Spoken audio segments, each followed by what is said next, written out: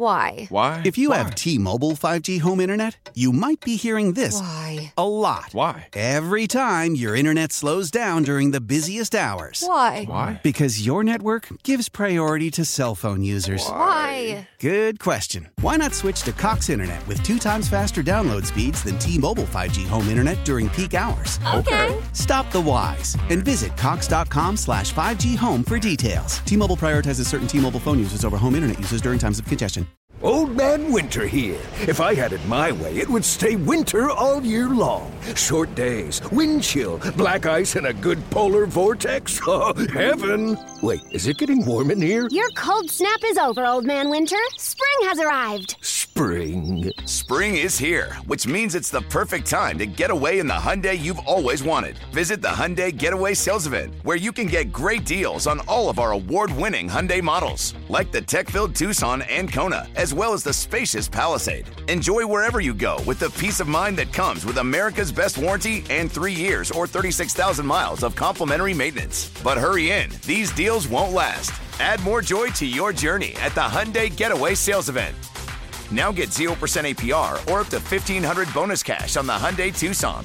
Now, during the Hyundai Getaway Sales Event. Offers end soon. Call 562-314-4603 for details.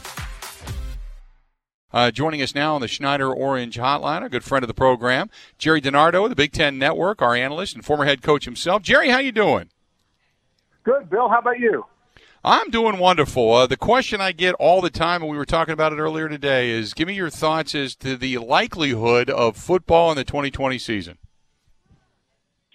Likelihood is good. What it's going to look like, when it's going to start, when it's going to end, how many games, don't know. I think that's where we're all at. I want to see a 2020 season. I don't know what it's going to look like with a collegiate bubble, so to speak. Yeah, obviously universities have a bigger problem than the NFL, Major League Baseball. If you can't put fans in the stands, that means it's not safe. And to play college football in front of empty stands means that why would it be safe for the student athletes if it's not safe for people to come watch? So a much bigger hurdle in the educational, under the educational umbrella than the business umbrella. I look at a team like Wisconsin, obviously a big favorite out west. Ohio State's still the favorite in the East. These two teams have been dominant. Is there somebody? We'll start in the East. Is this the time for Michigan to finally step up a little bit? I thought last year with the change of head coach, Urban Meyer out, Day coming in, having that game at Michigan, I thought, boy, that was ripe for the picking, and they still didn't get it. Where is that program right now up against Ohio State? Well, I think there's a gap, and I think Penn State's in between those two. I would say Penn State, talent-wise, is closer to Ohio State than Michigan is. Penn State is a very stable program in regard to staff, in regard to scheme. Michigan has more turnover usually in their staff than the other two. And they bounce around a little bit with the scheme on offense and on defense. They have not been able to stop the best teams that they play. If you look at their stats, they're terrific. If you look at their stats against the best competition, they're average at best. So I would rate the East as Ohio State, with Penn State being the most dangerous challenger, with Michigan third. You only can play 11 of those guys at a time. If you go 1-85 in scholarships, then Ohio State's gap is bigger than when you put 11 on the field for Ohio State and 11 on the field for Penn State. So, to me, Bill, it's more Penn State, Ohio State, with Michigan in third. Going out to the West, obviously Wisconsin has been solid, and what Paul Chryst has done there very quietly is build a really, really solid program. Their only stumbling block has been Ohio State in that Big Ten championship game. So talk about the depth of the West. We keep waiting for Nebraska to make that next step. Obviously Minnesota did last year, a lot of excitement around that program. And then there's Iowa, and Iowa right now has some problems of their own internally. Yeah, I think West is, if not the most balanced division in college football, one of them in the conversation. I'm not saying it's the best, but if you look what has happened in the West, you look at the veteran guys, and I'll say Paul's a veteran guy, Kirk's a veteran guy. They have changed their recruiting in a positive nature. Then you look at the new coaches. You look at PJ, you look at Jeff Brom, you look at Scott Frost. They've improved recruiting immensely on their campuses. So that's 5 out of the 7. Northwestern has stayed the same. Illinois has an unusual niche in recruiting, if you will.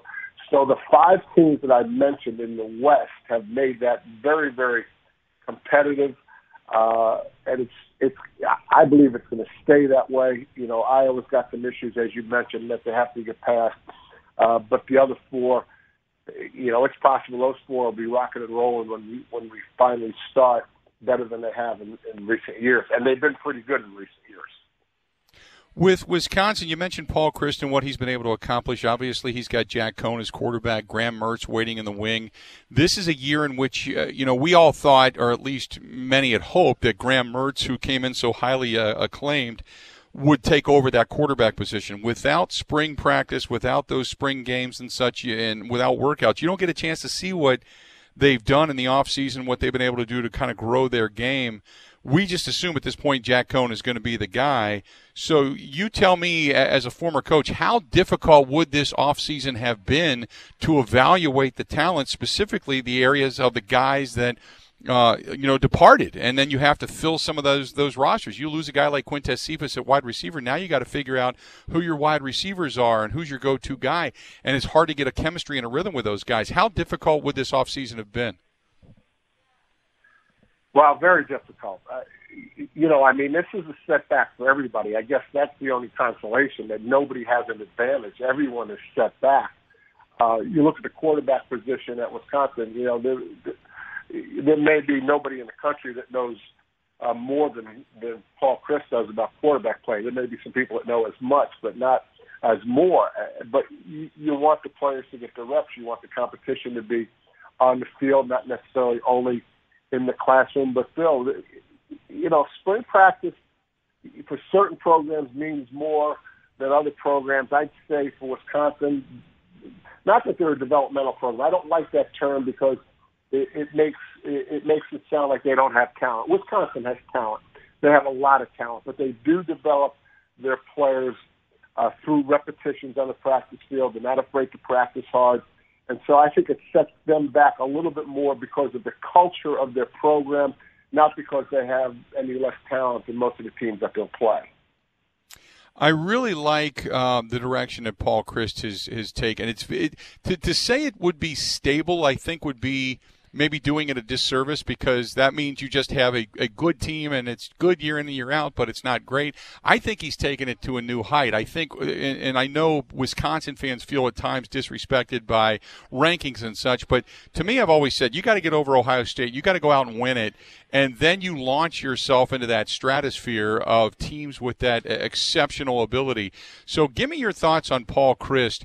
And is it just merely getting over Ohio State and getting into that Final Four when it comes to the bowl championships group that gives them then that status that takes them to the next echelon? Yeah, and I think it's about evaluating your program and not being afraid to make changes. And I'll give you a couple of examples. The first Ohio State Wisconsin game that was in Columbus, I was at that game. And Wisconsin lined up under the center, if I remember right, under the center 11 times. In other words, they were in the shotgun. Were they running the spread formation? No. But by formation, they were eliminating first-round draft picks from being in the box. Nowadays, if you're playing against the best teams in the country, like Ohio State, and you're outnumbered in the box because you've lined up with 2 backs in the backfield with a quarterback under the center, it's very, very difficult to move the ball. It's darn near impossible against the best teams in the country, not against teams that you have equal or better talent than. So for me, when Paul did that, I believe there's something to be said. And again, you talk about spring practice, not that he would have showed it to anybody that was at practice. He would have closed it down if he was making some moves schematically when we were visiting. But the fact that he would try to play Ohio State differently than he's played everybody else, to me, says a lot about his open-mindedness that the game is evolving. And then I've already mentioned the other thing. They changed recruiting. Recruiting has changed dramatically in college football in the latest generation of coaches. And a lot of it's silly. A lot of it's a little bit social media, obviously, and graphics and things that you wouldn't think somebody would make a decision on where to go to school. But that's the way it is right now. And I think with a place like Wisconsin, a place like Iowa, they're moving in that direction. Remember this, Bill, the gap is not that big in talent that if Wisconsin goes to Indianapolis and they go against Ohio State, they can't win that one game. They only have to be better than Ohio State on one day. They don't have to be better than Ohio State in 365 days. No one's going to do that. There's only a few teams in the country that will be excellent every day or have the talent to be every day.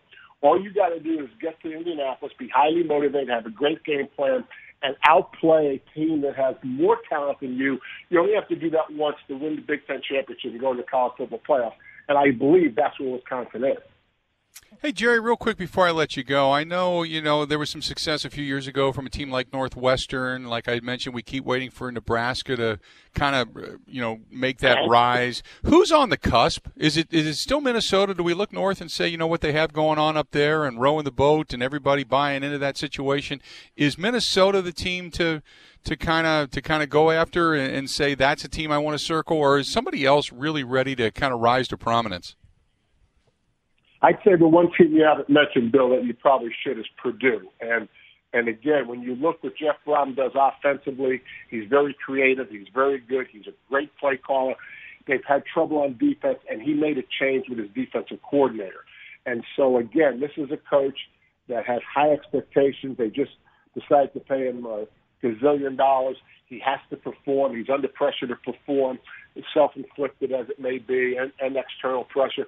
But the fact that he would make a change on defense to complement what is a very, very good schematic offense and a very good offensive play caller, and he's done a very good job recruiting as well. So I would put Purdue there. I think PJ will keep Minnesota going, and I'm like you.